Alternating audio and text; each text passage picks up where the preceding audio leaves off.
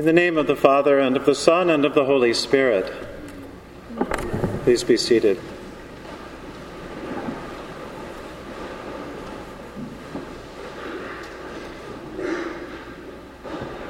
Some of you may remember a year before last, the New York Rescue Mission teamed up with a foundation and made a video that got a lot of press. A lot of people noticed it, and it made a lot of people think.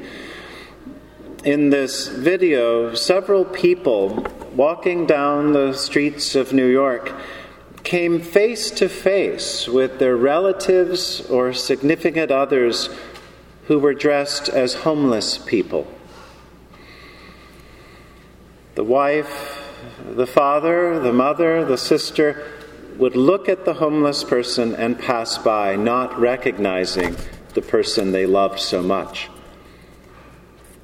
Something stood between them. There was some divide, some distance. Sometimes there is such a thing, a distance or a divide that prevents recognition, much less compassion or empathy. That video can still be found on YouTube, and whenever I watch it, I wonder, how would I respond? Would I recognize? Do I recognize? Do I notice the people I pass every day? Today's gospel tells a story about a rich man and a poor man. The poor man is named Lazarus. We don't know the name of the rich man. It's important to footnote this here and say this is a different Lazarus than the Lazarus who is the brother to Mary and Martha, the Lazarus of Bethany who is raised by Jesus. That Lazarus is in our window, the top window in the middle. And so I talk a lot about that Lazarus. This Lazarus is a different one. So if you can keep them straight, this Lazarus only appears in this story. And this Lazarus is poor and seems not to have much family at all, and in fact simply hangs out in front of the house of this rich man. The rich man by tradition is often called Dives. That's not his name, but that comes from the Latin for rich man.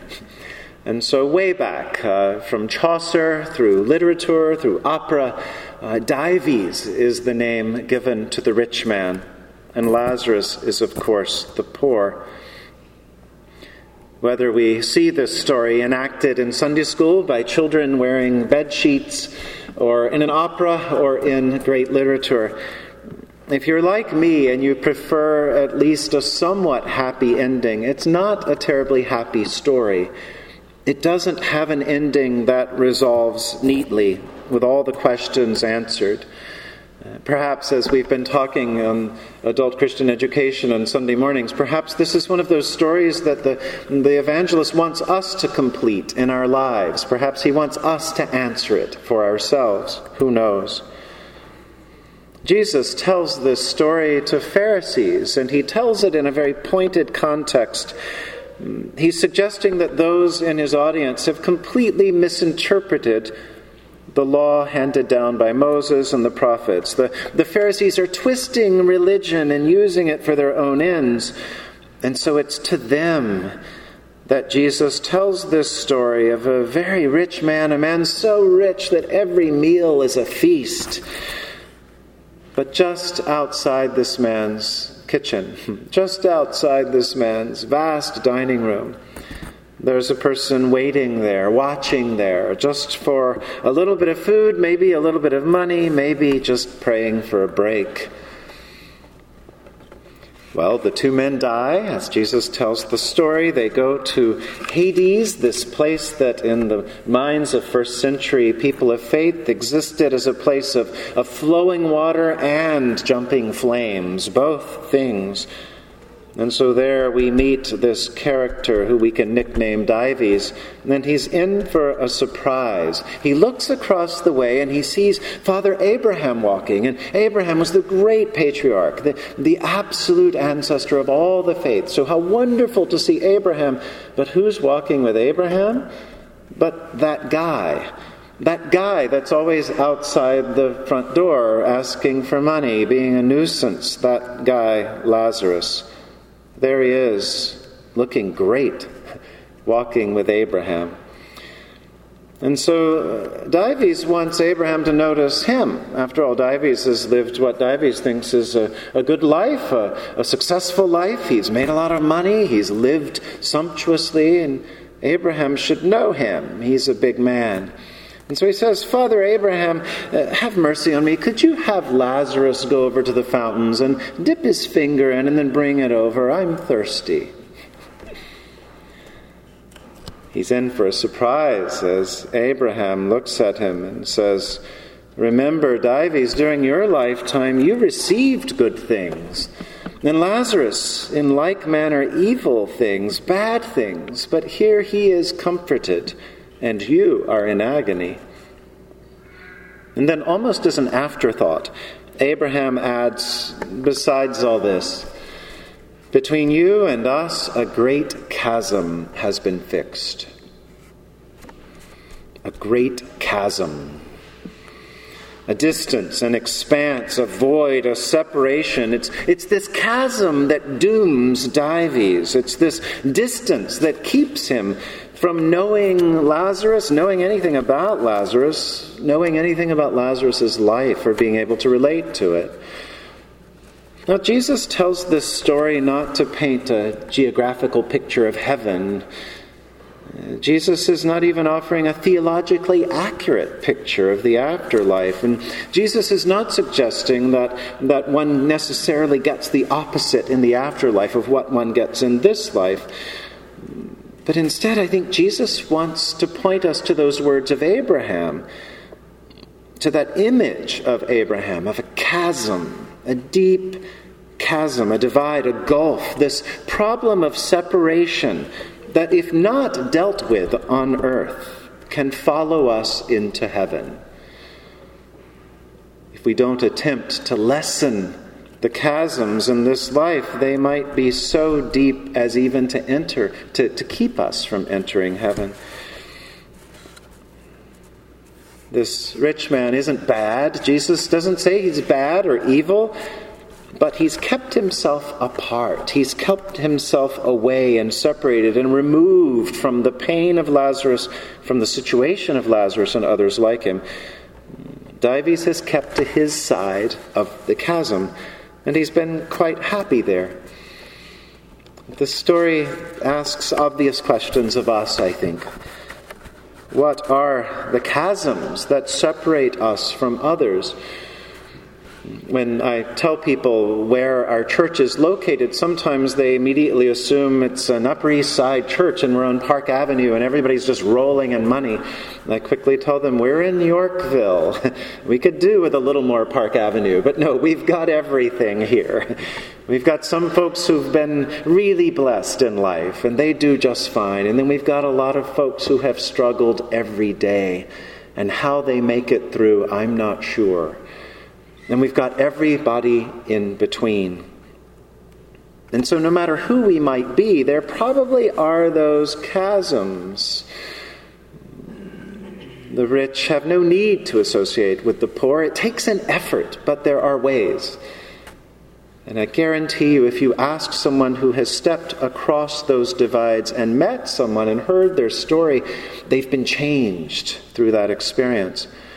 The same thing happens sometimes where someone who may be on the poorer side of life always assumes certain things about the wealthy, and then meets someone who's wealthy and learns that they too are human.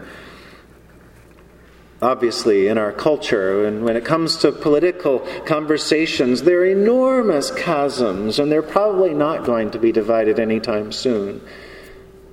But we can at least be alert to Christ's nudging us just a little bit, not to take up every argument, not to always have to say something in return, but perhaps just to say a little prayer and move on to the next subject. Within religion, especially within the Anglican communion, there are lots of chasms, of separations, and as long as we worship here and stay here, we don't have to face them. But whenever we see or meet Anglicans from elsewhere in the world, or meet Episcopalians from some parts of our country, we realize that we have huge differences, and we're not always sure what to say next.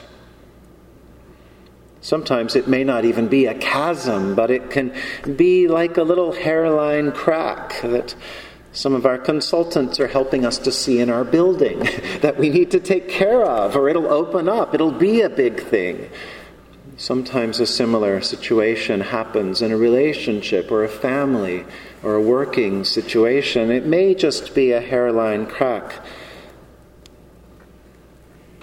We have a means to navigate these chasms, to navigate any distance, to stretch over these places, and it all begins with baptism. In just a few minutes, Theo is going to get baptized, and that's the beginning. Baptism reminds us that it's a lot more than water and prayer and light and love. As the prayer book reminds us, there's an inward and spiritual grace that says it's a union with Christ in his death and resurrection, birth into God's family, the church, forgiveness of sins, and new life in the Holy Spirit. That's a lot.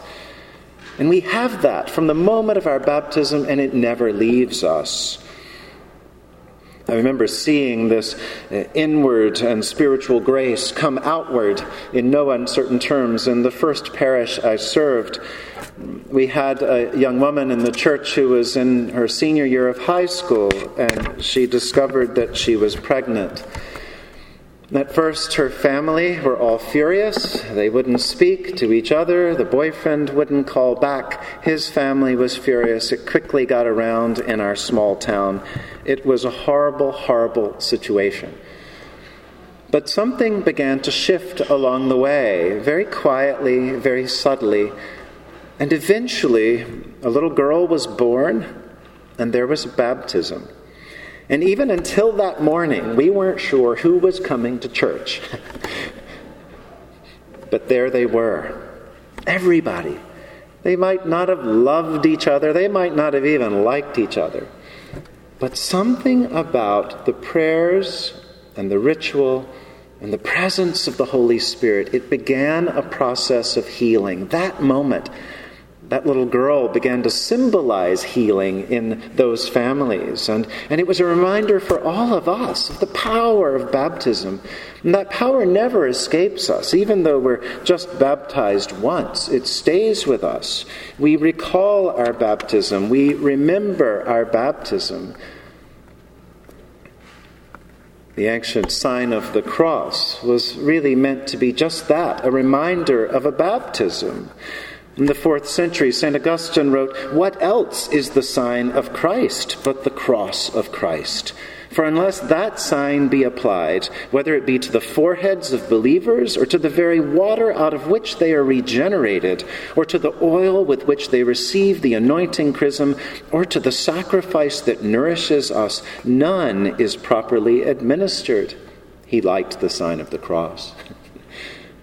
I have a friend who wasn't raised in the Anglican tradition, and when she went through confirmation classes, she remembered hearing all of this about making the sign of the cross, and she really held on to it.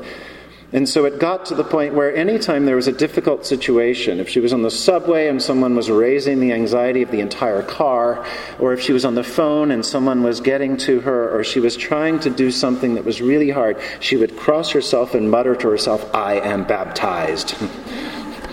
It was like rearming herself against anything that could come. I am baptized. Nothing can get me. Baptism is not magic, but it's that kind of power, the power to remind us of our common humanity, the power to move us out of isolation and toward another, the confidence to leave the safety of my side, of whatever chasm it might be, and begin to move across, whether that movement might be a tiptoe or a step or a leap or a lunge across. This morning, let Theo remind us all of our baptisms. May we recall the power of the Holy Spirit. May we be moved with Christ to cross the chasms in our world this day and forever. In the name of the Father, and of the Son, and of the Holy Spirit. Amen.